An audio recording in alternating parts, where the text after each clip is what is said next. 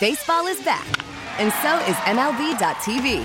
Watch every out-of-market regular season game on your favorite streaming devices, anywhere, anytime, all season long. Follow the action live or on demand. Track 4 games at once with multi-view mode and catch up with in-game highlights. Plus, original programs, minor league broadcasts, and local pre- and post-game shows. Go to MLB.tv to start your free trial today. Blackout and other restrictions apply. Major League Baseball trademarks used with permission. WGR. Give me the offensive lineman for the Packers who was last introduced during pregame introductions. Kramer. Not as incorrect. That's a good guess, Kramer, because, he was on that line. So it's not Kramer, and it's not Forrest Gregg, and it's not Thurston. So there's only a couple more. Time to relax and rewind. Rick, the final Packer offensive lineman announced during pregame introductions in Super Bowl I. Howard Simon. No, it's not him. There's only one more. There is only one more. That's it. One more. It's not Kramer. It is not Bill Curry. It is not Howard Simon. Forrest Gregg. No, I said it's not Forrest, damn it! It's not Forrest Gregg! It is not Kramer! It's the best of WGR. This is the garbage you give me! Zach, who's the lineman? And I'm going to say Bill Curry. No, I just said it wasn't Bill Curry, damn it! The Nightcap on WGR. Sports Radio 550. Yay! Yay!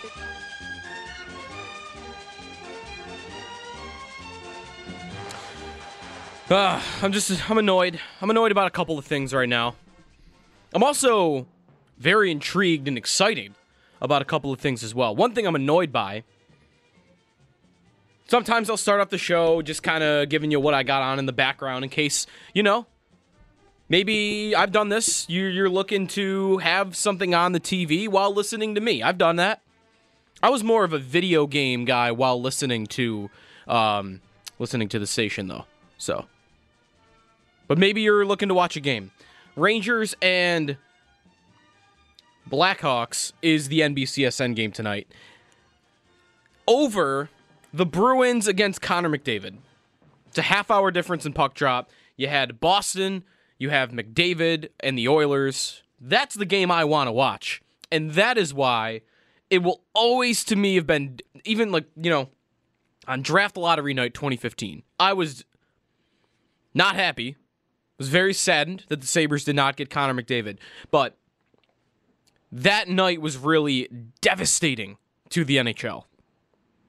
You have a night like tonight, the Rangers and Blackhawks, two original 6 teams, quote-unquote, that will get a lot of national TV games. And neither team is that interesting at all right now.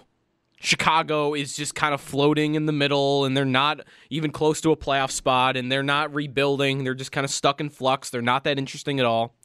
And the Rangers are a similar situation. Are they trying to rebuild? Are they trying to be good? They're not good. Neither team is a threat to make the playoffs. Neither team is a threat to pick all that high. And they're just going to play tonight, and the game's not going to mean all that much. There's not that many players to, Panarin's cool. Kane's cool. That's all I get. So that stinks as an NBCSN matchup. McDavid, if he had gone anywhere, almost anywhere else, especially in the East, Philadelphia, the Rangers, from a Sabres perspective, of course I didn't want him in the East. But the NHL needed this guy in the East because he's never going to become the superstar that they were able to make Crosby into, that they were able to make Ovechkin into, because he plays in Edmonton and because a night like tonight where he's playing the Boston Bruins, a marquee opponent, he can't get on national TV in the United States over 2 uninteresting teams. That's why I'm annoyed. Now, couple of things I'm excited about. One of them is hockey related. We'll get into that in a little bit. There, you might have heard it in the update there. Vincent Trocheck is now the hot name, the hot commodity that the Sabres could be in on ahead of Monday's trade deadline, and I'm all about that idea. All about that idea. We'll spend plenty of time on that. But big news in football, like really big news in football. Adam Schefter reporting within the last half hour that, I'll just read the quote from Schefter. Read the tweet. NFL playoff structure is about to be changed. Under the current CBA proposal, 7 teams from each conference will make the playoffs with only one bye per conference, sources tell ESPN. It would go into effect this upcoming season. How's that for some big news? An extra playoff team in the NFL, an extra playoff game, and also this makes being the number 1 seed all that more important. You want to bye? You got to be the best. You've got to be the top team in the conference. It makes going for number 1 all the more important. The race for number 1. And it also adds up to now 14 teams out of 32 that make the postseason. And that's more fair to me. 12 out of 32 is fine. It's not as bad as baseball to me, but I like this. I like this a lot. 7 playoff teams in each conference, even just from a Bills perspective. As someone that grew up with no playoff games and has gotten to see 2 in the last 3 years, and I know they haven't won either one, but sign me up for more Bills playoff games. This just makes it that much more realistic that they can make it. Think about this past season. The year the Bills had. When were the playoffs really ever even in doubt? Like, we got to week 8, 9, 10, and they were going to make it. Like, it would have took a collapse. It would have took some kind of collapse for them to miss the postseason. And then we got to weeks 13, 14, and like they barely needed to do anything to clinch. It wasn't even a real race. And that was with 6. That was with only 6. Imagine last year, if you add a playoff team, the Bills would have been comfortably making it the whole year. And this is why maybe I would have loved this to have been the format in the last 20 years. It kind of sucks now that it's just coming to effect while Tom Brady is on his way out in New England. But suddenly, the division, maybe this isn't a good thing for the league, but it feels like a good thing for the Bills. It's not do or die for the division. You only really have 2 avenues to make the playoffs. You have 3 spots. So 6 playoff teams every year, but the Bills only had 3 spots available to them. The division winner and the 2 wild cards. And every single year, throw the division out. It's gone. Don't even think about it. Tom Brady and the New England Patriots are winning the AFC East. So now let's have a conversation about the rest of it. And can I beat out, 12, 14, if I include the other AFC East teams? Can I beat out 12 of 14 AFC teams to make the postseason? Can I do that? Because that is a tall task every single year. Now, an extra playoff spot makes total sense to me from a money-making point of view, from a fan engagement point of view, to having more games, more eyeballs, more viewers, more ads, more everything. It makes sense for everybody. Fans are going to want it. I'm sure players would not balk at the idea of a greater chance to make the playoffs. What's the problem? I think this is a perfect idea. And I'm happy to see the way Schefter words it. He words it as though it's happening. He starts it off with NFL playoff structure is about to be changed. That's not, this is on the table. He actually has another tweet following that on the 17-game schedule.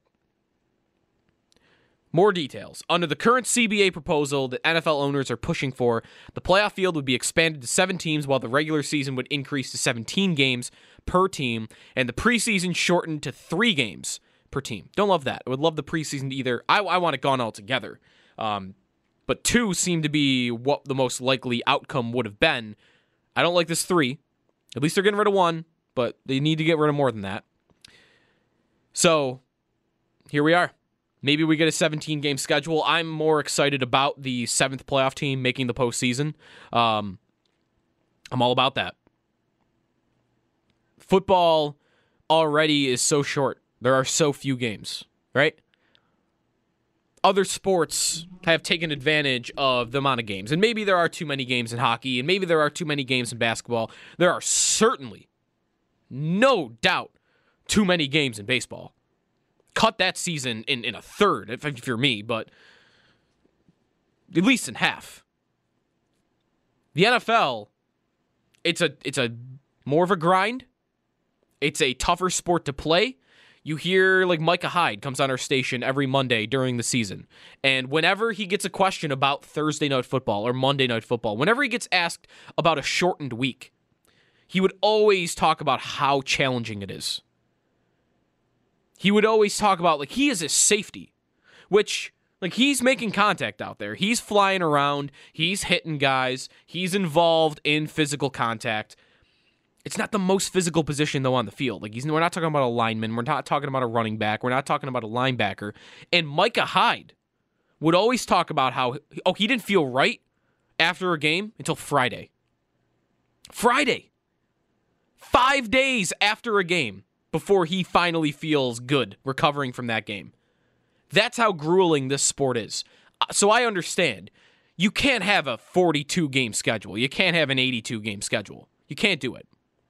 But add a bye week in there, add 2 bye weeks in there. I love Steve Tasker's idea that he always talks about on One Bills Live. I love it, where his is you expand or at least some modification of this.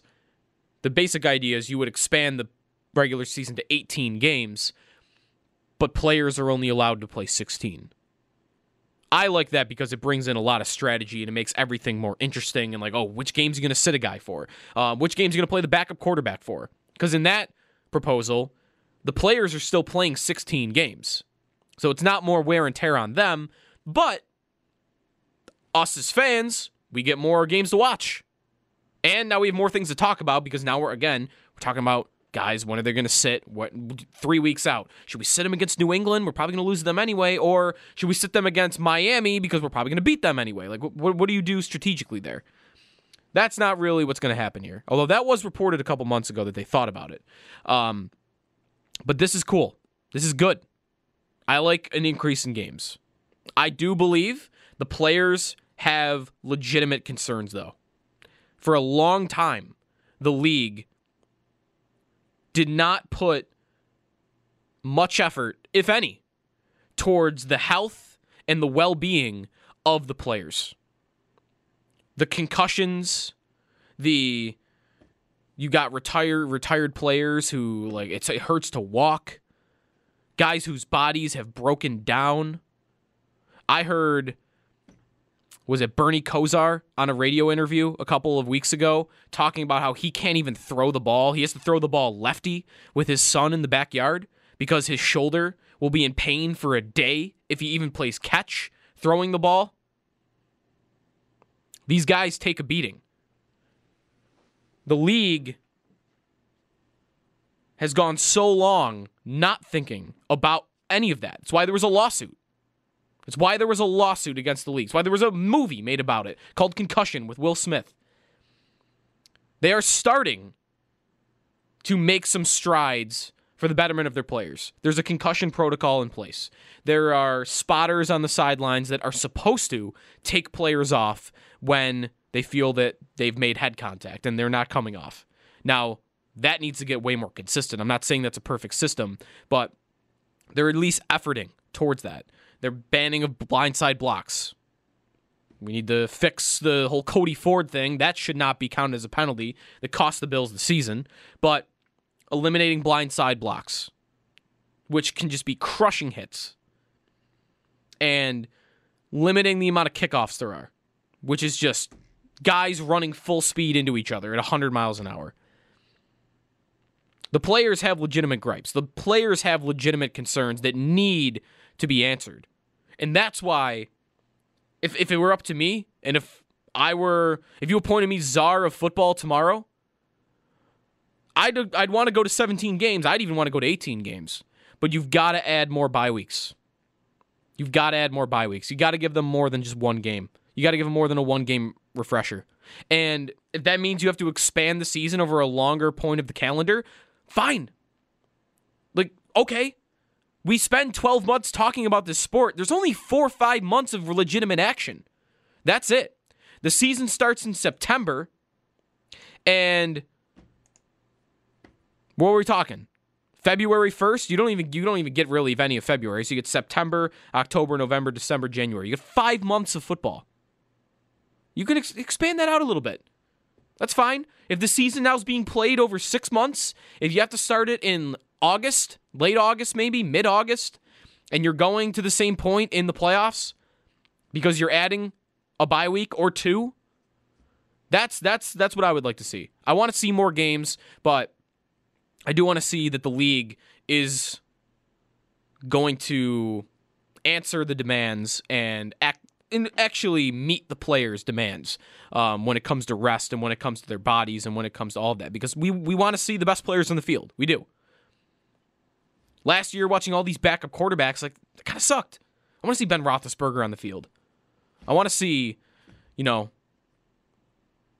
anybody else get hurt? There was, I guess, like a big-time quarterback last year. A couple years ago, Deshaun Watson got hurt. He's box office. Mahomes got hurt at one point last season. Cam Newton missed the entire year. These are guys you want to see play football. And you don't want to see them missing half the season because they're just worn down. That's where Cam Newton's at, by the way. He's just worn down. So I like it. 17-game schedule on the table. That seems like more, on the table necessarily than it's going to happen. But Adam Schefter, his tweets suggest that the playoff structure is going to change. 7 playoff teams as opposed to 6. I'm all about it. I love it. And maybe it means more playoff games for the Bills in the future. It at least obviously increases their odds of making it every year, so that's cool. It's a cool thing. All right, 803-0550 is the phone number. That'll probably do it for the time that we spent on football. Maybe we'll loop back around to it in the second hour. But we've got some NHL trade deadline action that could be happening. The Sabres have been inactive basically all season. Jason Botterill's had a very interesting season in that there hasn't been a lot of action, but you've constantly had reports from guys like Darren Dreger and guys like Dave Pagnotta this morning that continually say that, he's trying. He's trying. He's trying to make a deal. He wants a top 6 forward. Botterill said it in maybe October that he was looking to acquire a forward. It's been a long time waiting for that trade. And the deadline is Monday. And to this point, it seemed like nothing was going to happen. Some of the teams that you would have thought made sense to trade with, like Winnipeg and like Vegas, who came up on the weekend as a possible trade or as a rumored trade partner, those teams addressed their defensive needs. Vegas sent 2 second-round picks to LA for Alec Martinez today, and Winnipeg sent a 3rd-round pick to Ottawa yesterday for Dylan DeMello. Maybe they're not the top type of defenseman that those teams were looking for, but they did add to their blue lines, and it seems to me that it's less likely they would be looking for that Ristolainen for a top 6 forward type of swap. That's the deal Botterill wants, right? That's the deal that Dave Pagnotta is tweeting about today that Botterill is looking for. Of course he's looking for that. Of course he is. But Florida, enter the Florida Panthers. And enter Vincent Trocheck. I'm all about it. We'll talk about that when we come back. If you've got thoughts on the deadline, if you've got thoughts on Vincent Trocheck, who I'm all about it. Like, it's one of my favorite ideas that I've heard for the team, maybe even floated as a possibility for the Sabres in a long time. I love this idea. We'll talk about that when we return. We'll transition fully into hockey here on the Nightcap. 803-0550 is the phone number. Joe DiBiase here on WGR. Worried about letting someone else pick out the perfect avocado for your perfect impress them on the 3rd date guacamole? Well, good thing Instacart shoppers are as picky as you are. They find ripe avocados like it's their guac on the line. They are milk expiration date detectives. They bag eggs like the 12 precious pieces of cargo they are. So let Instacart shoppers overthink your groceries so that you can overthink what you'll wear on that 3rd date. Download the Instacart app to get free delivery on your first 3 orders while supplies last. Minimum $10 per order. Additional terms apply. Listen to every MLB game live. In the deep left center field, it is high, it is far, it is God. Stream minor league affiliates. The Midwest League home run leader. And watch the best baseball highlights and look-ins on MLB Big Inning. MLB At Bat is your all-in-one live baseball subscription for only $3.99 per month. Deep left field, it's gonna go. Alvarez ties the game. Subscribe to At Bat within the MLB app today. Major League Baseball trademarks used with permission.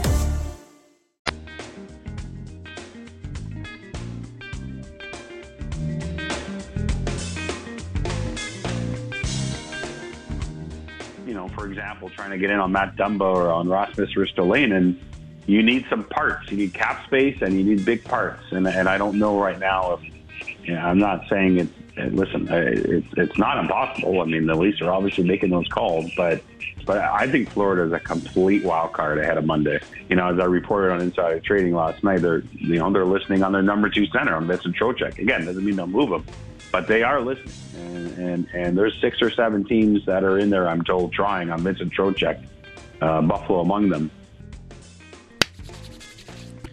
All right. I'm in. Vincent Trocheck. I love this idea. I am in love with this idea. I want to buy this idea chocolate for Valentine's Day and flower. Love it. Vincent Trocheck. All right. And actually, before I even get into that, interesting little clip there. That's Pierre LeBrun, by the way, of TSN 1050 in Toronto earlier today. He said on Insider Trading, as he mentioned last night, that Florida has been getting calls on Vincent Trocheck. But before we talked about that, he mentions Ristolainen in Toronto. And that is, it's a pairing that we've mentioned once in a while. But my stopping point on that is always, there's no way the Leafs, of all teams, they maybe have divulged themselves and they have jumped headfirst into analytics more than any team in the league. And Ristolainen is not the analytics darling. Ristolainen's the guy that you sit back and you're having a beer and you're eating a slice of pizza and you're watching the Sabres and Ristolainen's cross-checking a guy in the corner and he's tackling a guy to the ice and he's ripping a slap shot as hard as you can see and he's battling in front of the net on the power play and he's playing tough and he's getting into it after plays and people are always upset with him and annoyed with him. He's like hard to play against. He's in your face. That's the type of person Ristolainen fits with. The fans, a lot of fans. But Toronto's not that. Kyle Dubas, that organization, they look at things from an analytical point of view. They're very smart in how they go about their blue line with the resources that they have. They don't have a lot of resources, and that's why I've always thought signing John Tavares was not going to come without consequence, and it has. They cannot put together a very good blue line with the amount of money that they have available to do it. They've tried. Tyson Barrie, Jake Muzzin.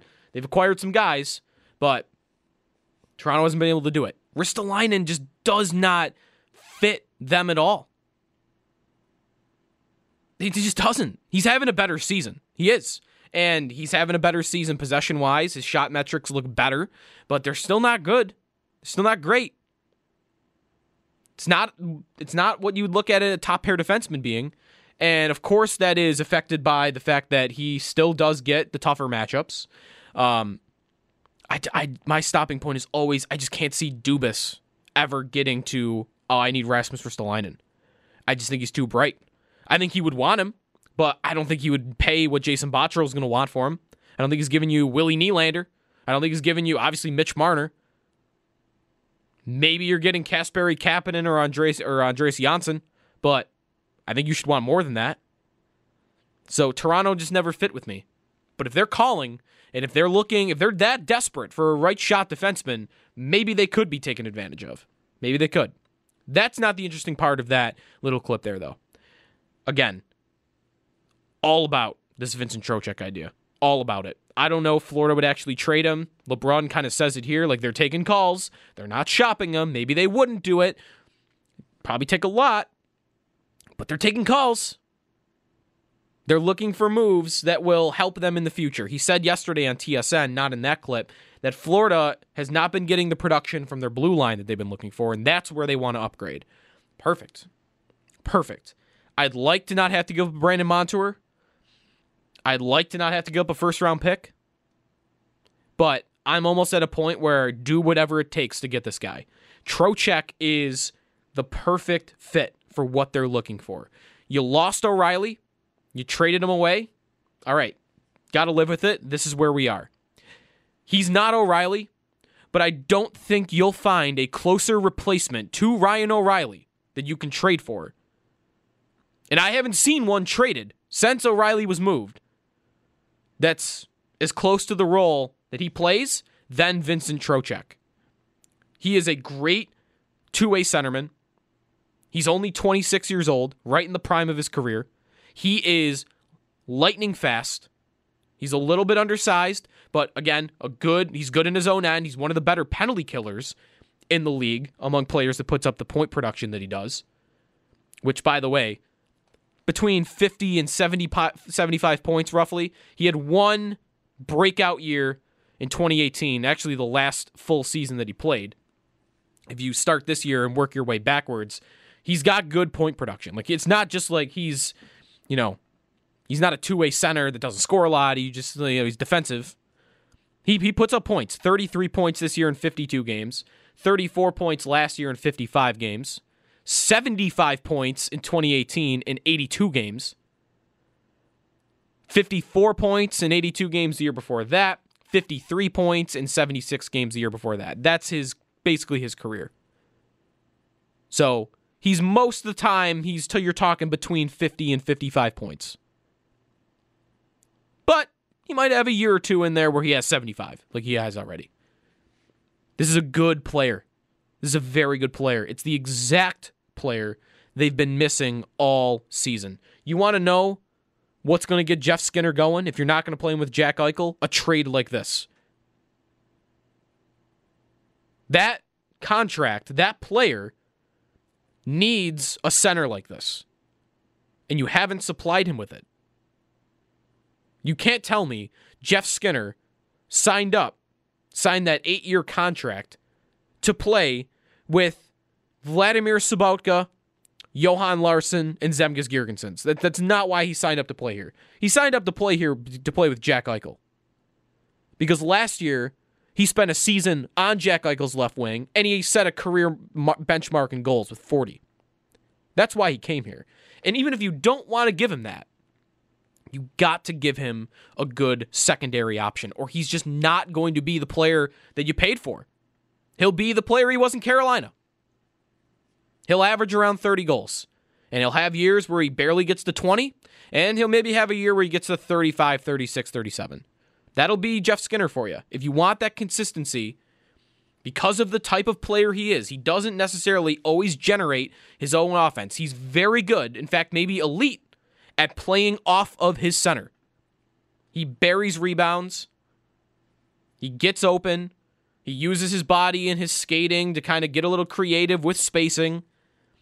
But who's creating that space for him? There's nobody doing it right now. Trocheck would absolutely do that. He can generate his own offense. He can create. He is a good playmaker.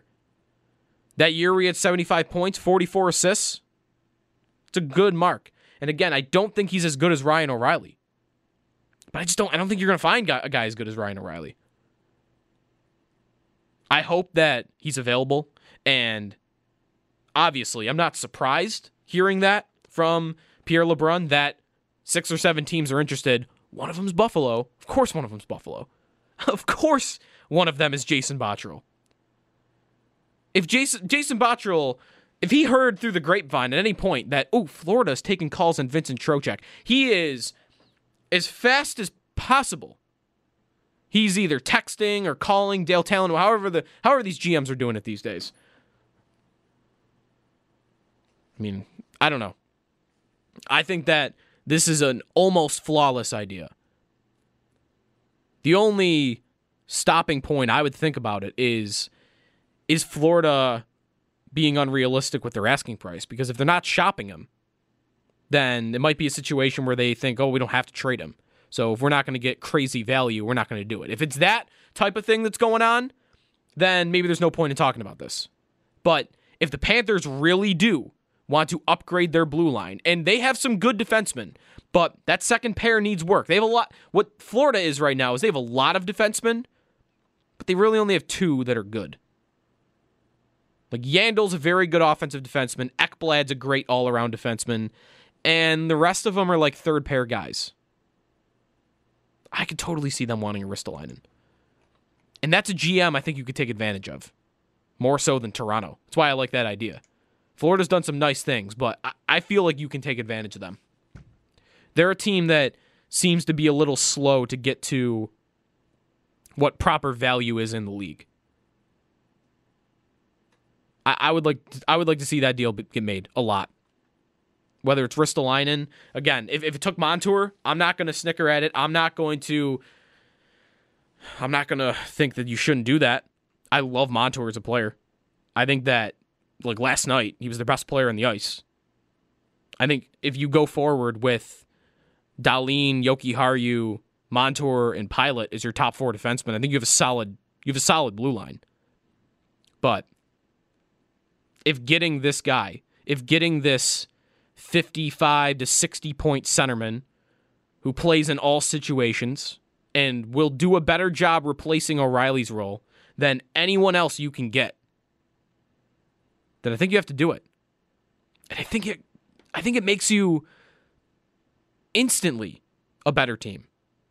Instantly. Part of me wants to think this team is very far off, but I don't know if it is.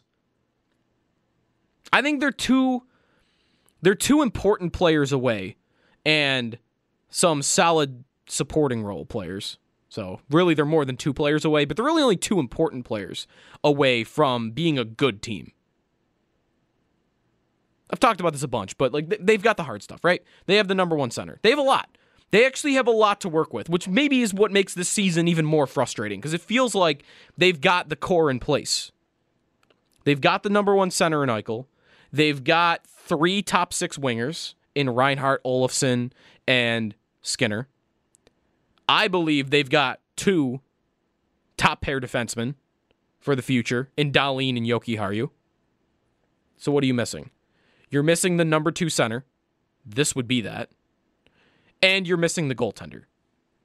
And if I told you my preference of what teams should do roster build-wise, goaltender should be the last thing you get to. And you can figure that out after the fact. Second line center is obviously their top priority. And if you can fill it by flipping one of those defensemen, if that's what Florida's interested in, go for it. Be aggressive. If you're giving up more value than you think that you should be, maybe you still got to do it. Tim Murray blew through his young assets at a rapid rate and went way too far with it, I think. But there was a reason that guy got things done. And again, maybe he got too many things done. He probably did. In fact, he definitely did. But why did he get things done? He was willing to overpay to get the best player in the trade. Just flat out, he was.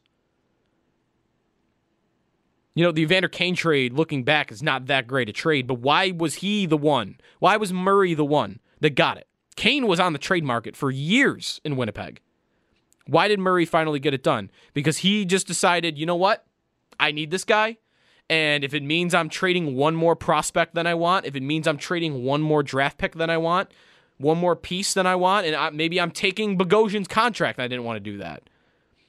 Fine, because I need this player. I need this player. And I think Botterill has to have a little bit of that Murray mindset while being more responsible, I would want to say. Murray did it like 5 times. We just need one of those types of trades, don't we? Don't we need like one trade where you look at it and think, oh, maybe that's a little more than I wanted to pay, but I did get this guy. I got this guy. So, all right. That's almost like that killer instinct. Like, I don't know. The Sabres don't have a lot of prospects for this, so it's tough. It was obviously way easier for Murray to do stuff like that because he walked in to an organization that had all the assets in the world. Really from him tanking and deciding to sell everything, but they had loads and loads of draft picks. They had 3 first-round picks when they traded for Kane. They had a ton of prospects. So he had a lot more to work with, and I understand that. It makes it harder for Botterill because Botterill's dealing with what right now? Like if you're going to trade, if Florida's asking price today for Trocheck is a top 4 defenseman and a good prospect. Okay, I'm Botterill. I'm looking around. All right, what am I going to come to the table with? because other teams are going to have that package. What am I coming to the table with? The top 4 defensemen. All right. Let's put in Ristolainen for now for that. If they want Montour, then we'll cross that road when we get there. If they want, Colin Miller and a better prospect, we'll cross that road too. But I'm going in with Ristolainen. Who's the prospect I'm picking? Who is it? Because Middlestad is kind of too good for this, I think. You're not trading Ristolainen and Middlestad for Vincent Trocheck. I love Trocheck, but that's like crazy value. So not doing that. You're not doing Dylan Cousins. And is there any other guy in your organization that you could think maybe has that type of value? I don't know if there is. I don't know if that guy exists in this organization. They're not that deep when it comes to prospects. And that will make it harder. And then the whole thing about the first round pick, I think what's maybe getting lost every time I or anybody at the station or anybody on Twitter, especially Sabres Twitter, brings up when talking about the trade deadline, like, oh, they could do I want them to do a trade like they did last year with Brandon Montour. A guy that has term left at a position of need. He's young. Yeah, it's kind of a buyer's move, but really the move is pointed to make me good in the future and on the long haul. Well, last year when you traded for Brandon Montour, you had one thing that you don't have right now. You had someone else's first round pick. You were able to ship a first-round pick for that player without it being a top 10 pick. You had, was it San Jose's? They had San Jose's and St. Louis. I forget which one goes for Montour. I think it was San Jose's.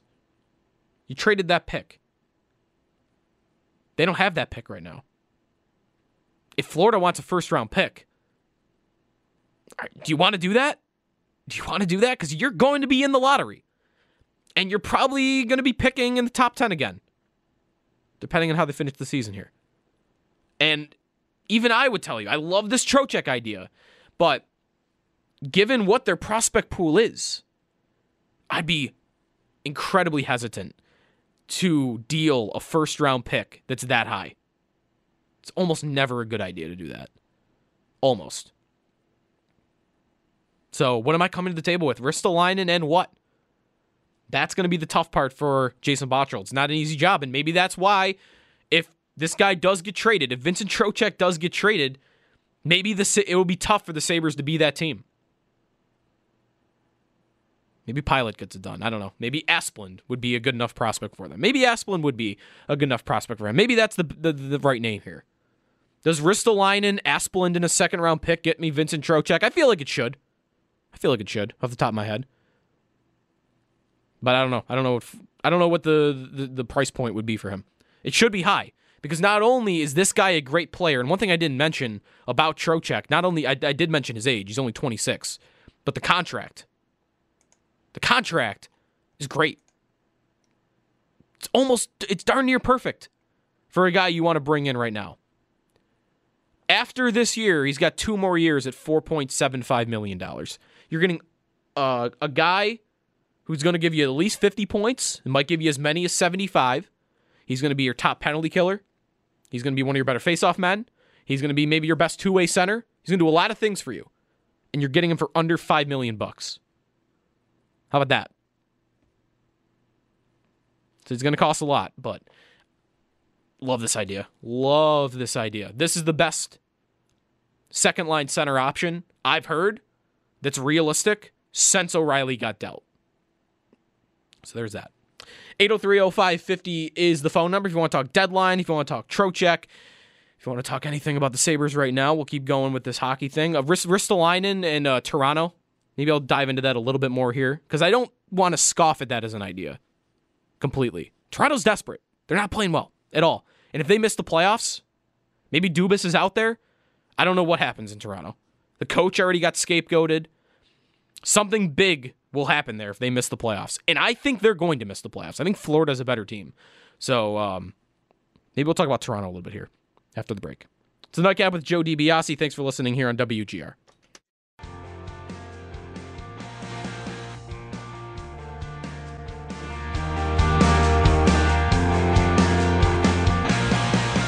One name that's been quite intriguing in terms of being out there is Vincent Trocheck. Let me be clear in saying I don't believe the Panthers are going around phoning teams about Vincent Trocheck, but what is happening, and sources have confirmed, is that teams are phoning on the number 2 center for the Florida Panthers, and the Panthers don't really have any choice but to at least listen because they are struggling so badly defensively that they could use a top 4 upgrade defensively. Maybe that's the deal they would do. He's got 2 more years on his contract at $4.75 million. Certainly not very likely that he moves, but they are listening. That's a second clip on Vincent Trocheck from Pierre LeBrun, the Florida Panthers center. Not Pierre LeBrun, Trocheck. I don't think. All due respect to Pierre LeBrun, I don't know if him being the second-line center for Florida would work out all that well for them. Yeah, told you I love this idea. Someone just asked me on Twitter, actually, what would be, Aaron asked me on Twitter, what would be an ideal trade in my mind for Trocheck? And the first thing that came to my mind, and it's hard to guess with this kind of stuff because there's what I might think Ristolainen is worth. There's what Botterill might think Ristolainen's worth.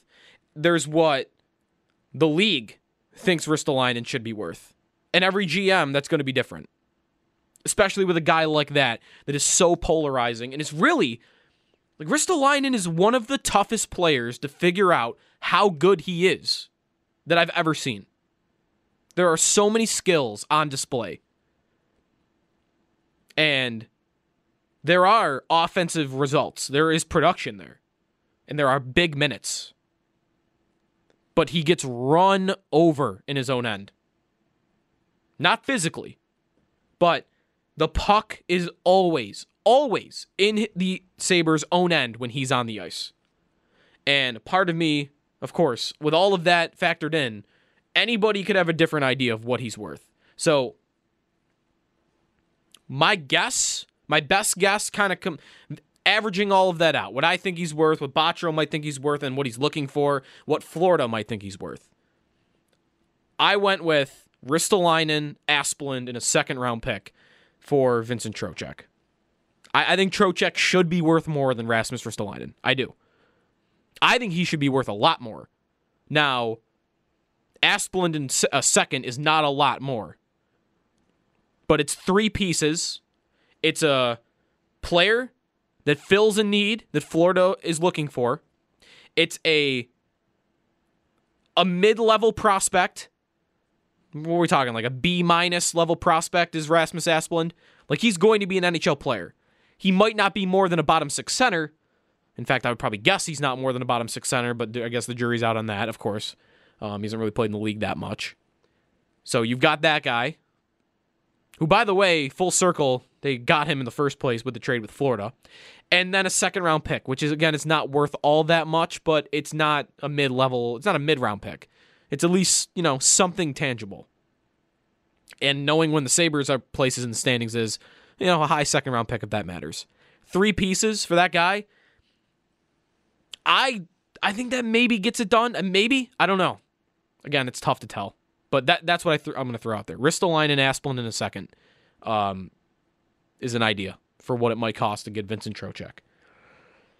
The other thing I wanted to talk about in this segment was Toronto. Didn't get a lot of time to do that. They're kind of imploding.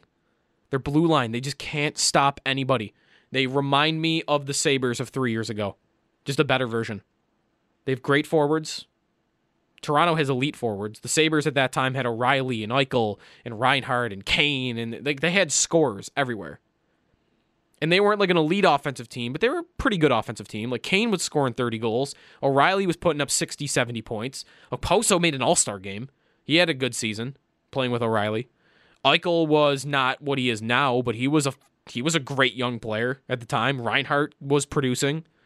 What was the problem? The Sabres did not have defensemen that could get the puck in the first place, and once they had it, they couldn't get it up to the forwards. Josh Georges couldn't pass. Cody Franzen couldn't skate. Jake McCabe, not a great passer. Zach Bogosian, not a great passer. They had a bunch of those guys.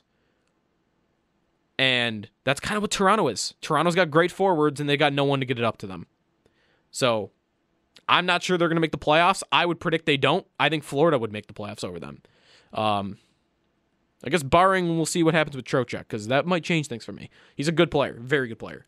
But Toronto, like, they're in trouble, and I won't discount them as much as I was. I didn't think about them at all when thinking about a Ristolainen trade, because I just kind of thought they were too smart to pay a second-line center or a top-six winger for him. But if they're getting this desperate and Kyle Dubas starting to feel some pressure, maybe his job might be on the line, I could maybe see him doing that. But we'll see.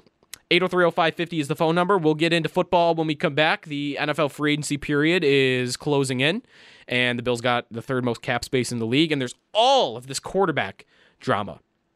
Brady and Rivers and Dalton and Mariota and Winston, and there's stuff on Cam Newton today. There's a ton of stuff going on with quarterbacks in the league. Bridgewater and Taysom Hill even. Like, what's going to happen with the former Saint quarterbacks? Maybe one of them goes back to New Orleans, probably Taysom Hill.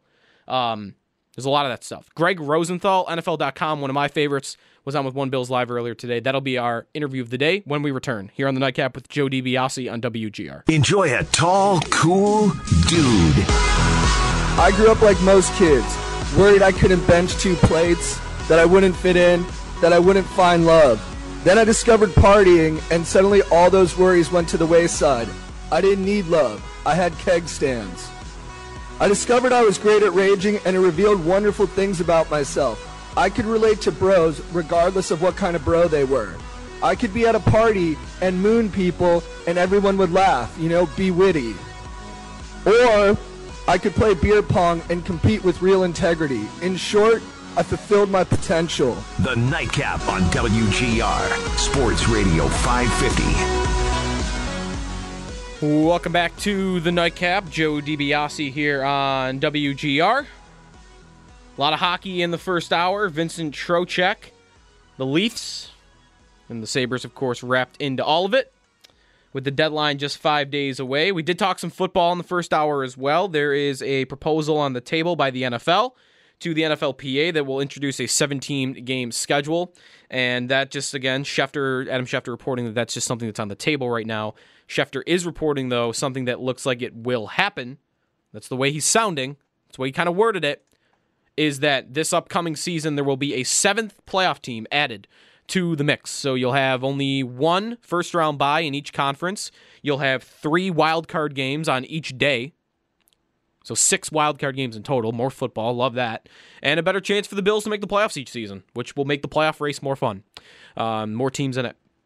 And that, of course, includes the Bills. So all good stuff. There's a lot of other stuff happening in the NFL, though, too. Free agency's on the way. We're about a month away, maybe even less at this point. Forgot the exact date in March, but we're about a month away from free agency. The Bills have a lot of cap space, so there's a lot of options on the table there. You've got a lot of quarterback stuff happening in the league. Taysom Hill has been the subject of some conversations the past couple of days in the league, whether he'll stay in New Orleans, kind of split time with Drew Brees, kind of the way he has the past couple of seasons, whether maybe another team wants to take a flyer on him as a starting quarterback. I don't know. Maybe I've thought about New England adding Taysom Hill if Brady leaves. Like, I don't know. That just seems like an egotistical type of Belichick move. Like, oh, Brady, you're going to leave? I'm going to take this special teams guy, the guy who blocks punts. He doesn't play some quarterback, but he blocks punts. He's caught 6 touchdown passes. He's going to be my quarterback now. So we're going to see what happens there. Maybe that's something that happens. I don't know. There's a lot that could happen. Rivers, Brissett, Winston, Newton. There's Josh Rosen stuff today. A lot of it. So for all of that, Greg Rosenthal, NFL.com, one of my favorites, Around the NFL podcast, one of my favorites as well. He joined One Bills Live earlier today for pretty much all of that. So here he is, our interview of the day, Greg Rosenthal with One Bills Live. Host of the Around the NFL podcast. Happy to have Greg Rosenthal on the line with us. Greg, good afternoon. Thanks for joining us. Steve Tasker, John Murphy up here in Buffalo. Thanks for coming on. Good to talk to you guys. What's going on? Hey, you wrote an interesting thing. Everything you write is great. Let me start with that. But one thing that got my attention, one thing every team in the conference can do to try to dethrone the Kansas City Chiefs. Can you tell us what that is for the Buffalo Bills? Geez, I wrote that so long ago, I barely remember. But I believe it was about, supporting and doing everything possible to make Josh Allen comfortable. That, you don't need to convince yourself that he's suddenly going to take over games by himself, but if they could add a free agent class, even close to the one they did a year ago when they added Mitch Morse and Cole Beasley, and John Brown, of course. If you added a couple more weapons around him, then I think you suddenly have a group where Josh Allen can be a big part of a improving explosive offense. You trust in that defense, and that really just putting all the pieces and increasing the talent base around Josh Allen gives them a shot. One observation we've made, Greg, is that the Bills have come a long way in the last 3 years under Brandon Beane and Sean McDermott, where 2 years ago they made the playoffs, kind of backed into the playoffs, got some help. Last year they kind of, even despite being 6-10, kind of got their roster together defensively, got their quarterback, got him a lot of reps, and then this year they took a step forward, 10-6. And we discussed about how different it is now for the Bills to maintain and take maybe a smaller step forward to getting to be championship caliber rather than just playoff caliber. That it's a much different job for this front office than it has been in the past. It has, but to Brandon Beane and Sean McDermott's credit, they have that nucleus on both sides of the ball, really, especially on defense. And they have a ton of cap space, and they have flexibility. And Beane, for the most part, has made really good moves since he's been there. So you trust in them to be aggressive. And, Steve, I think it's great to make progress and make incremental growth, but you never know. And every year is so different in the NFL that when you've got a young nucleus like this and some good young players on both sides, like now is their time. I mean, I think they are thinking, Super Bowl seems far away if you're a Bills fan, but I think the Bills front office is thinking, let's contend this year. There's no more building. Let's win this division. Let's get a home game in the playoffs. And I think March is going to be huge for that because they have so much flexibility, and the pieces that they add need to fit in with what they've been doing. Yeah, I agree with you, Greg. We did a show a couple of days ago here about which team in the Bills division has the most to do this offseason. They all got stuff to do, but I think the Bills situation is maybe more critical than most because they are headed in the right direction, and they can make if they make the right couple of moves and get a little bit lucky, they can contend for a championship, right? I think so. I mean, I need to see the offense be a consistently better than average offense, and I haven't seen that yet. And so I think that's the number one thing. I always believe that offense is more reliable, that it's more critical week to week, and it's really hard to win a Super Bowl. It's happened, but it's really hard to win 3 or 4 playoff games without a much better than average offense. So that's, to me, going to be their focus because they have such great coaching and young players on defense. They'll certainly be adding some players, but they love the nucleus they have in the secondary and certainly at linebacker. I'm sure they'll look for some defensive linemen. But, yeah, you look at New England, and I think they have even more to do this offseason. If you look at the free agents that they have an incredible amount of free agents, even if you ignore the quarterback position, where their roster is really in as much flux as I think we've seen since about 2010. I've been following this Patriots team a long time.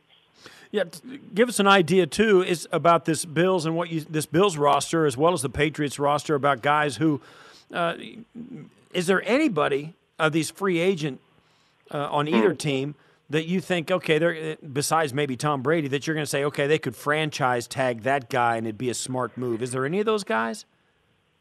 No, not on these two teams. I don't think the Patriots, for instance, will give a tag to Joe Thuney, who is a very talented guard. He's probably going to get paid an incredible amount of money. Devin McCourty is a key player for them that they'll want to keep, but I don't think they'll use the tag on him. And the Bills, it's a good year for them because I don't think they're losing. They're not going to be losing much in free agency. I know you have Jordan Phillips, you have some other decisions to make, but overall, compared to most teams, they really have great continuity, and they can be aggressive. And I really expect them to be one of the more aggressive teams in free agency. And they quietly were last year. Didn't make huge headlines, but not many teams out there got more quality players out of free agency than the Bills did. Greg Rosenthal, our guest. He is NFL.com's Around the NFL editor. I want to take you back to what we started with, the one thing each AFC team can do to dethrone the Chiefs, the Super Bowl champions. And just a question for you, Greg. Why is it, and I think I know the answer, but why is it that we look at the Chiefs as a dynasty in waiting? They've won one. They could win another one, but I think they're almost given too much credit for the Super Bowls they haven't won yet. You know what I mean? I'm with you. I think that when you get to the Super Bowl, you want to capitalize so bad because you just never know if you're going to get back there. Other than the Patriots, the history, is not too kind to teams getting back and back. I think the difference, with the Chiefs is, though, it's a relatively forgiving division right now. And with that quarterback and that coach, you're going to have a great chance to win your division every year and have a home game in the playoffs. And to me, that's kind of all you're hoping for out of the regular season. I mean, even the Patriots, I mean, they've gotten so many buys over the years. But, if you can be one of those teams that gets to 11 and 12 wins, you got a shot. And they have a better chance than just about anyone to be one of those teams. I know. And let me just say, and not to refute you, but if the Dolphins don't go to New England and knock off the Patriots in Week 17, the Chiefs are are not getting the bye, and they do have to play an extra game. So I just don't think I don't think they've established themselves as the team to beat until further notice in the conference. Yeah, I hear you, and I do think you're right, and it gets to the point that you often need a lot of luck in some breaks to go your way, and the 49ers did too, winning that Week 17 game against Seattle by a yard or so. Who knows? We might have seen Seattle in the Super Bowl. You never know, but with Mahomes, they're the rare team that you can almost pencil them in for 10 wins, which is just there's not many teams like that. You really think that they would have a lot of things would have to go wrong for them to not be a winning team. Okay. With Greg Rosendahl, NFL.com, around the NFL editor, we are 6 days away from the beginning of tag time in the NFL franchise, and transition tags can be applied. That's changed over the last couple of years, hasn't it, Greg? There's not as much emphasis on that for most teams now as there was maybe 4 or 5 years ago. Yeah, I think that's because teams are doing a better job getting deals done ahead of time. But this year is going to be different, and this is a really unique year. I think there's more top-shelf free agent names available than usual, and the rules are a little different in 2020 because it's the last year of this collective bargaining agreement, and teams can use a franchise tag and a transition tag. So that is new. That's never happened before, and it's gonna really affect things in Dallas, in Tennessee, in Tampa. Those are 3 teams that all have 2 pretty big stars that they want to keep, with the Cowboys, being Amari Cooper and Dak Prescott, the Bucs being Shaq Barrett and Jameis Winston, the Titans being Derrick Henry, Ryan Tannehill. So they're going to have to make some choices of which tag they use for what player, whether they can get deals done ahead of time in the next couple of weeks. Yeah, I was going to ask you as well about what your thoughts are on the quarterbacks that are out there that weren't going to get franchised. We saw Drew Brees is going back to New Orleans. You've got some other Teddy Bridgewater now is a big question mark there. Does he want to stick around and play backup fiddle for one more year, knowing that at some point he's going to cash in, or does he go out and try and make his own way? Phillip Rivers is still hanging out there. Andy Dalton is on the trade block. It's been a long time since we've had quarterbacks with this much proven production available. How do you think it's going to play out? Absolutely. And, of course, Tom Brady's in that mix. I think he's going to be trying to figure out his market and what he wants to do even before he gets to free agency. It's fascinating. Cam Newton is the one name you didn't mention that really intrigued me, too. And I think from everything we're hearing at NFL Network, he is going to be available for a trade. So there's a couple teams out there. I think the Chargers are probably the number one team of what are they going to do, and I think they could be interested in a guy like Cam Newton if they can't get Tom Brady. It's funny seeing these reports out there for Brady. I ultimately don't think he's going to go anywhere. But I do think Phillip Rivers would make sense in a couple of these spots, including Indianapolis, where his old coach, your old buddy Frank Reich is coaching the Colts. Yeah, that's exactly right. Yeah. Hey, Greg, I saw this tweet that you had, not interested in any basis quarterback speculation except came to the Chargers. What are you saying there? That's the only one that is a basis in fact? Is that what you mean? What I meant there is I just think that would be fun. Okay. I like watching, it would be fun. Entertaining football. I like this Chargers team. I live in L.A., my kids are young and they kind of like watching the local teams. And I just think like this is a team, I feel bad for Chargers fans. They don't have a lot going on right now, the ones that they have left. And Cam to the Chargers would add some juice to their team. What about Brady to the Chargers? No chance? That would add juice too. And there are many reports that there is significant interest. Look, I've watched him a long time. I don't want to see him at 43 years old playing behind one of the worst offensive lines in the league. And Right. Phillip Rivers had to do it for years and years. It doesn't make sense to me. Maybe it would lifestyle-wise for him. He spends a lot of time out here, but football-wise, it doesn't seem to make a lot of sense. Okay. What are your thoughts on whether the CBA gets done? Or do you think they're I know that they're down to like the funding rule is maybe the last hurdle that they have to get over. They've kind of fixed the 17-game schedule. They're probably going to flex Monday Night Football games as a result of all this of labor peace. How do you think this is all going to shake out? And are the regular guys like you, me, John, are we going to be able to tell a difference? I don't. Well, we'll be able to tell the difference with flexing Monday night games, and we'll have to work a couple extra weeks a season with this 17 games because I think they might add a bye week too. Would not surprise me in terms of thinking about player safety. Maybe give every team an extra bye week, so that would mean the season's 2 weeks longer. I'm optimistic that it's going to get done because that's what everyone's reporting. I've been skeptical this whole time that they can do it because we've seen. And I worked through the last work stoppage, that usually it's not as simple as all the optimistic takes are telling you. But right now, it really seems like both sides are pretty confident it's going to get done. Hey, Greg Rosenthal, our guest, NFL.com's Around the NFL editor. You've written a piece about cut candidates, I guess salary cap casualties, and you've got I think a fairly prominent Buffalo Bill on there. You think Trent Murphy might wind up on the chopping block in the next week or two, huh? Yeah, he's someone, one of the few signings, since Sean McDermott's been there that hasn't worked out. And, man, he's just making a big-time salary and hasn't had that production. And I think if you look at the other, free agents, they have Shaq Lawson or Jordan Phillips, or really a very deep free agent crop of pass rushers. That's probably the deepest position in free agency. I think Bean is just going to look at that as money not necessarily well spent because he's got such a big cap figure. The only thing about that, and I'm not disagreeing with you because I can see that too, but the thing about free agency, you virtually always overpay if you really want a player. If you're filling a hole, you'll overpay to get him, and the Bills did that with Trent Murphy a couple years ago.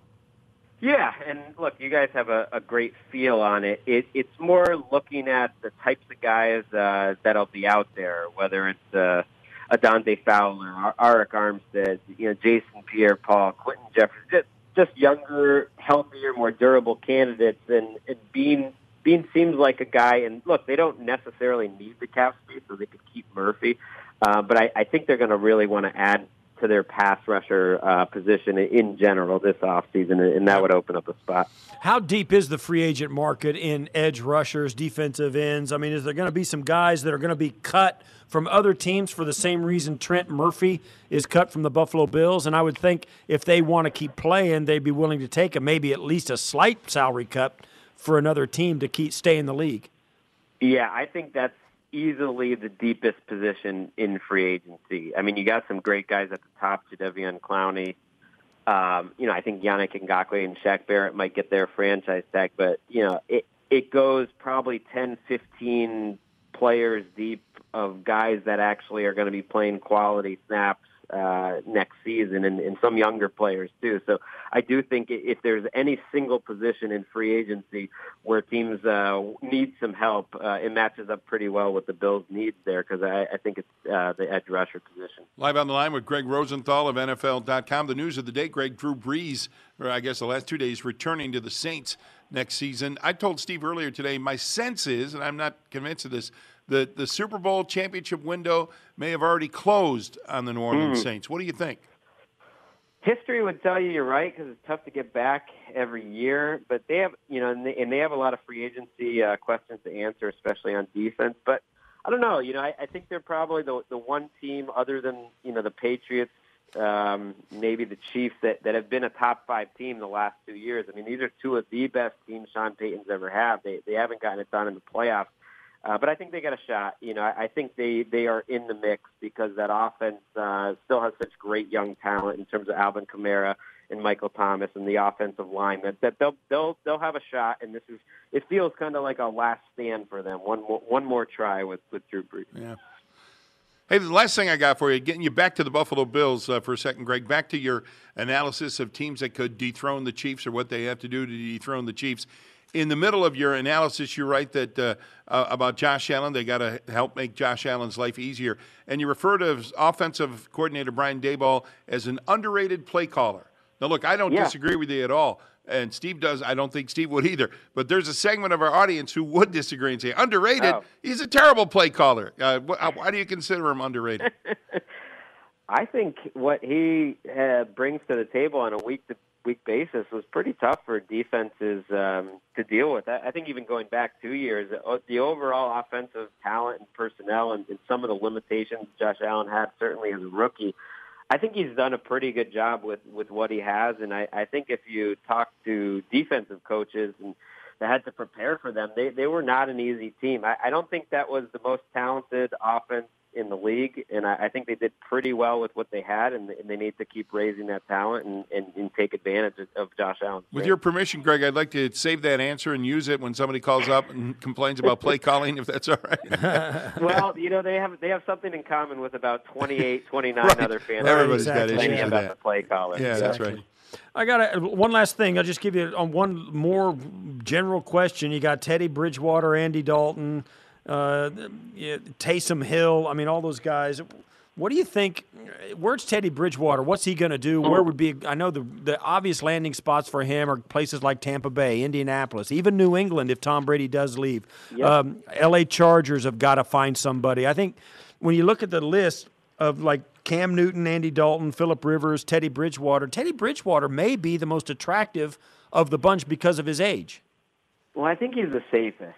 You know who he reminds me of, and I remember saying this 4 or 5 years ago when he was healthy, was as Alex Smith. A really good decision maker. He finds the open receivers. He's probably not going to get you overly excited. He's a little more mobile than you really think he is.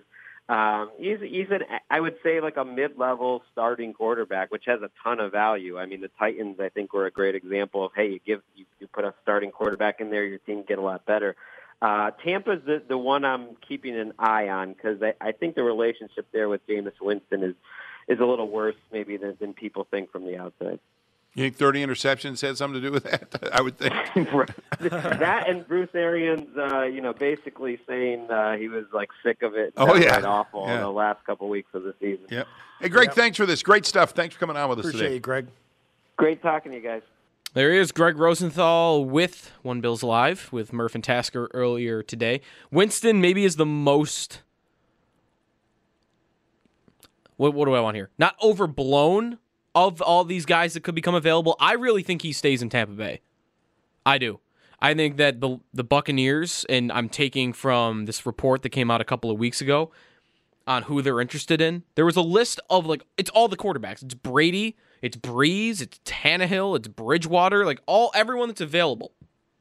Tampa's going to be interested in. Well, why would they be putting that out there? Especially the ones that are unrealistic. You're not getting Drew Brees. But why is that in the report? Because Tampa wants Winston to think. And Peter King actually also talked about how Winston is asking for way more money than Tampa thinks he's worth. So what's happening? Winston is maybe asking for $30 million a year. The Buccaneers are saying, you're not worth that. Go see if you can find a starting job because we're not sure you can. We're going to go grab an upgrade. And if all else fails, you can come back here for $15 million. I think it's just a game. I think the Tampa's trying to bring Winston back on lesser money. I think Winston will maybe realize that there is not a starting job out there for him. Where's he going to go? Where? Are the Raiders going to move on from Derek Carr for Winston? They might do it for Brady, but are they doing that for Winston?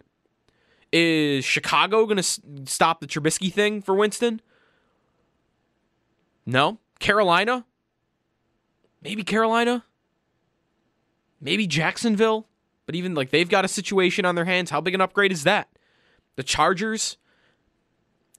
Are they going to go from Rivers, who threw a bunch of picks, to Winston, who threw even more? I just don't see a landing spot for Winston. I think he's the Buccaneers quarterback next year, to be honest. 803-0550 is the phone number.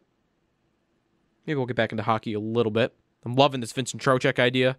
I've got a bunch of responses on Twitter to my potential trade. And if you missed that, I'll tell you what that is when we return as we continue. It's the Nightcap with Joe DiBiase here on WGR.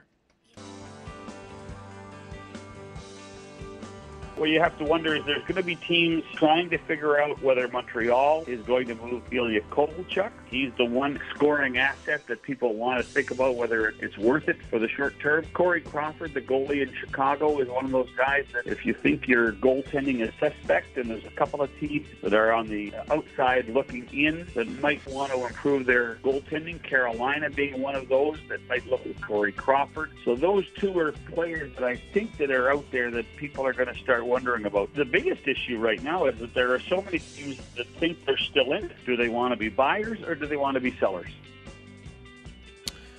John Shannon of Sportsnet. We're going to hear more from him in just a second on players that could be moved, like Ilya Kovalchuk and Corey Crawford. Corey Crawford on the move. Chicago, man, just it's all over. It's all over. And they still think they can win. I'm watching them right now on NBCSN. Duncan Keith still running around out there, skating around. Jonathan Toews, one of the more overpaid players in the league, if you ask me. It's just Patrick Kane. Just Patrick Kane and Alex DeBrincat. They are in cap jail for a while. That's the price of doing business, right? The Kings are going through the same thing right now.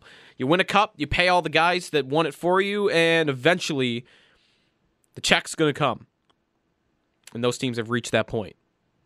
Love to get to a point where the Sabres are stuck in cap jail because they paid a bunch of guys that won the Stanley Cup for them. Love to get there. So I'm not going to criticize them too much for it. 803-0550 is the phone number. A lot of stuff going on in the deadline right now, at least talk-wise. Sabres have not made a move. In fact, yesterday was kind of a... It went from... We had a couple of bright moments, right? 2000s night was great. Even if it was just for the video introing before the game. And even the Golisano ceremony I thought was cool. That night, wearing the white jerseys, the 2000s night, Briere, Dumont, Campbell, all these guys in the building. You beat Columbus in overtime on a beautiful goal. Victor Olofsson's first game back. You're feeling pretty good. Then the Leafs come to town, and the building is full of Toronto fans, and you just run them over. 5-2. You controlled most of the game. You were the better team for maybe 50 of the 60 minutes. You win 5-2. Awesome. Great feeling, right? Now you're only 8 points back. You're going into yesterday. And for someone like me that hadn't taken the fact that they could, or the chance that they could get back in the playoff race seriously, yesterday I was allowing myself to be open to it. Hey, if they win tonight and Toronto loses, all right, now I'm 6 points back. I've got a game in hand. I've got 2 games coming up before the deadline. I'm not completely close to the idea yet. And what happened yesterday? Before the game even starts, the trade that we've been waiting for all season, moving a defenseman off the team, doesn't happen. And 4 around the league did. Martinez to Martinez to Vegas, Brendan Dillon to Washington, Dylan DeMello to Winnipeg, and Marco Scandella to St. Louis for a second and a fourth. And what a bad look that is. I'm not going to criticize Botro for making that move when he did. I think he had to. What did he do at the time? He took Scandella, who was an overpaid depth defenseman, and he flipped him for an overpaid depth forward. Fine.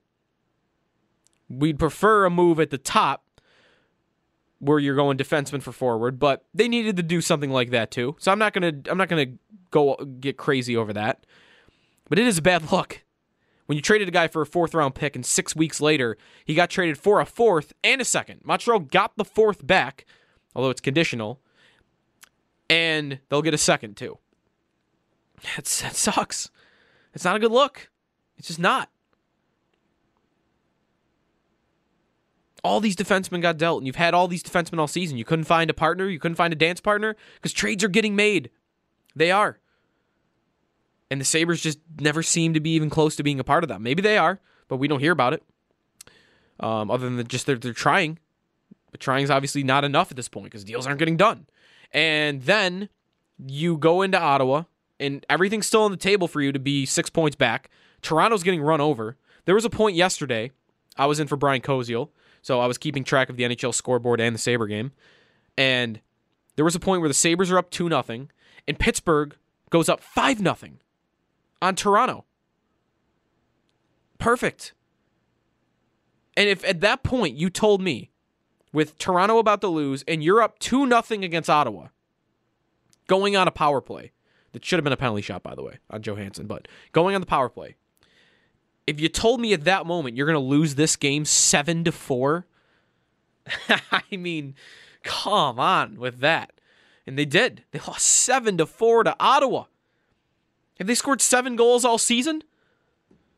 What a bad job that is. And to me, I'm not thinking about it anymore. I'm not thinking about the playoffs at all. I was hardly doing it already. But that was just, I understand all the gifts that we saw from Jason Botterill. I liked to see that emotion because he should be frustrated. He should be slamming papers when you let up 7 to Ottawa. He should have that reaction. So it was good to see a little life in him. Good job on TSN. They have that GM cam. I think it's a good idea. Other broadcasts should do it too. All right, more on the deadline. John Shannon of Sportsnet with Howard and Jeremy from yesterday. John Shannon, NHL insider, who we bring on for trade deadlines. You can fill in some blank. Hi, John. By the way, how are you? Nice to talk to you again. Hello, boys. How are you? Good. Can you fill in some of the blanks on this? No, I can't believe people from Buffalo are complaining about getting in and out of the stadium. We don't. Hey, this is why you stay. You go early before the football game. You go stay late after a football game. You don't deal. I take the train to the hockey games. I don't deal with traffic. I do think that they did try to alleviate it early. I don't think there's any explanation of what happens after a game. Why would it? I mean, we talked about the hockey game. Why would it be any different for an Air Force football game? I mean, let's face it. Yeah. The 43 or 44,000 that would go to a regular Air Force football game, if they got that many, would have the same problems, I would assume. Yeah. Hey, so we wanted to talk some hockey rumors with you. What are the hot names out there, John? What are you hearing as we get closer to Monday's deadline? Well, I tell you what, they're falling like big trees right now. When you think Tyler Toffoli was one of those names hot on the list, and he goes last night to Vancouver. In a deal that the Canucks are trying to make sure they get to the playoffs, let alone win a playoff game.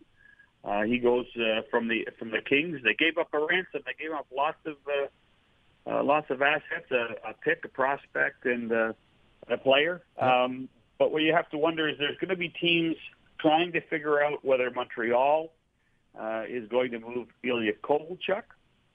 He's the one scoring asset that people want to think about whether it's worth it for the short term. Corey Crawford, the goalie in Chicago, is one of those guys that if you think your goaltending is suspect, and there's a couple of teams that are on the outside looking in that might want to improve their goaltending. Carolina being one of those that might look at Corey Crawford. So those two are players that I think that are out there that people are going to start wondering about.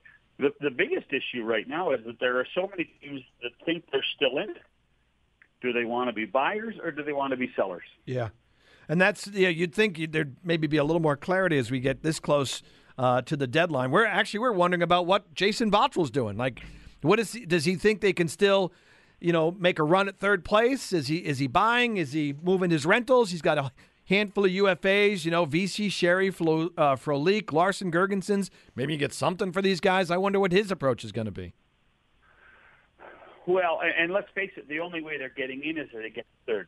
They're not going to get in as a wild card because the Metropolitan's got so many more points. So the only way that they're going to get in is if they do try to get closer to the Maple Leafs and leapfrog Florida, who won last night.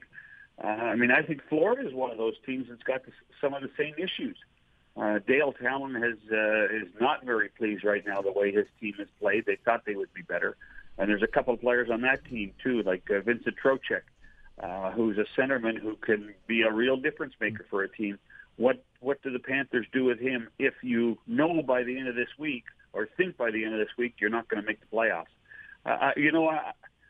I think that Jason's probably got a couple of decisions to be made by the end of the week, and I agree with you. I think Connor Sherry and Michael Frolik, who supposed to come over and be one of those guys to give you the last push. That hasn't worked. It hasn't happened with Frolik, so he is certainly an asset at this point of the year that could be on the move again for the Sabres. For teams that are looking for defensemen, Vegas is looking, Winnipeg was looking. Guys like Ristolainen, who's got term, Miller, I think, has term left, Montour's an RFA. Would those guys have value around the league if Boucher wanted to move one of his defensemen? You forgot Zach Bogosian. So no one's trading for Bogosian, right, John? I don't. So they could have had him for nothing on the weekend. On the waiver. That's why I figured, why would they give up something for him?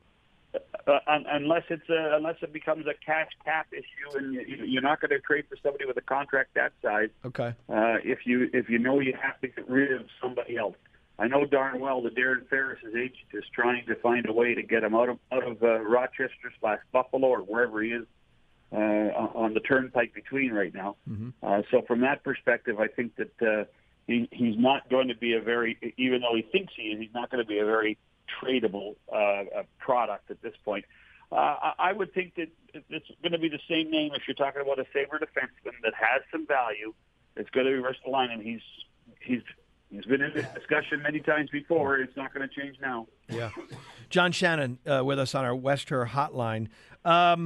What about Winnipeg? Winnipeg still looking for a defenseman? But they have a couple. It's an injury issue there. And I don't see Winnipeg doing very much as they have a built-in why the Dustin Bufflin thing fell apart. I think that they're still on the slow build. I don't think that Kevin Cheveldayoff this time around, who has done radical things the last two deadlines to try to get in, I don't think he'll be doing anything radical at this point to get into the operation. If he can't get in as one of those wild cards in the West. What about teams like San Jose? Well, New Jersey's already made moves. Will New Jersey keep selling? And what about San Jose? Well, the big question in San Jose is if they can actually try to move Joe Thornton. If Joe Thornton wants to move, Marleau doesn't have much value in my mind, simply because he's been available to teams since he left Toronto, a few months back. But the real question in San Jose is, does Joe Thornton want to go and have one last kick at the can to win a Stanley Cup? And can he be a difference maker? He's at the end of his contract. You never know if he wants to come back. He probably does if he can play in San Jose. But can Thornton be a difference maker? And there's a lot of people out there that the guy who's 41 years old can be a difference maker for a team. Are the Leafs going to trade for a defenseman, or are they will this be a matter of waiting for them to get healthy back there? Yeah, I think Morgan Riley's a lot closer than people realize. I don't just think that they're going to do anything on the blue line. If anything else, they've had so many injuries up front. Andreas Johansson now is injured again, so he's going to be a problem for them. And I would think that if Kyle Dubas is going to do anything, it's probably to go and try to get another forward. All right, John. Well, enjoy the deadline fun, and always nice to have you on the show. Thanks for coming on with us this morning. Good talking to you, boys. Hey, Howard, say hello to Jeff for me, will you? Will do. Yeah, I'll send you regards. Thanks, John. Appreciate it. There he is, Howard and Jeremy's visit with John Shannon from yesterday. When we come back, we'll wrap things up on this deadline conversation we've had so far. Interesting thing that's actually happening, speaking of talked a lot about Vincent Trocheck today. His right winger for tonight is so interesting on the second line. So maybe he would welcome a move. Maybe. It's the Nightcap with Joe DiBiase. Last call after this on WGR.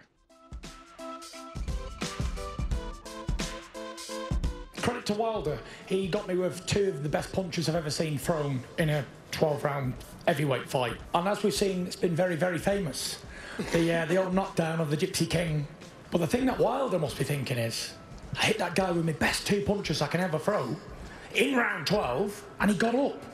What have I got to do to keep him down? So, if you've listened to me at all, you probably know that I'm a big, big, big boxing fan. Tyson Fury there.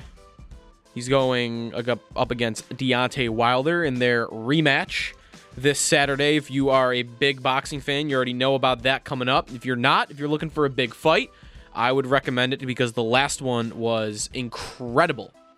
Wilder knocking Fury down in the 12th round when he was way behind on the scorecards. hardest hitting puncher since Tyson in the sport. And Fury got up. It's still incredible to me that Fury got up. And Saturday will be super interesting. Knockout artist versus technical assassin, if I may put it that way. So yeah, that'll be cool. Maybe I'll talk a little bit more about that tomorrow night. Don't like to talk a ton of boxing on the show because I know I make fun of baseball a lot for being a dying sport, and I'm fully aware that boxing is, kind of on the same lines. Anyways, that's going to do it for me tonight, so thanks everybody for tuning in. Not NASCAR Live, Pit Reporters is on the way next, so stay tuned for that. I will be back with you tomorrow for the Nightcap from 7 to 9. Still filling in for Brian Koziel on Saturday, so you'll hear from me then as well. But I'll talk to you tomorrow. This has been the Nightcap with Joe DiBiase here on WGR.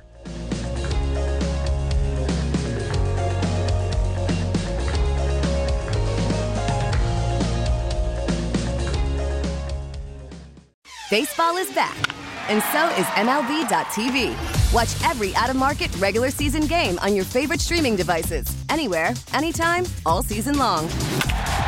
Follow the action live or on demand. Track 4 games at once with multi-view mode and catch up with in-game highlights. Plus, original programs, minor league broadcasts, and local pre- and post-game shows. Go to MLB.tv to start your free trial today. Blackout and other restrictions apply. Major League Baseball trademarks used with permission.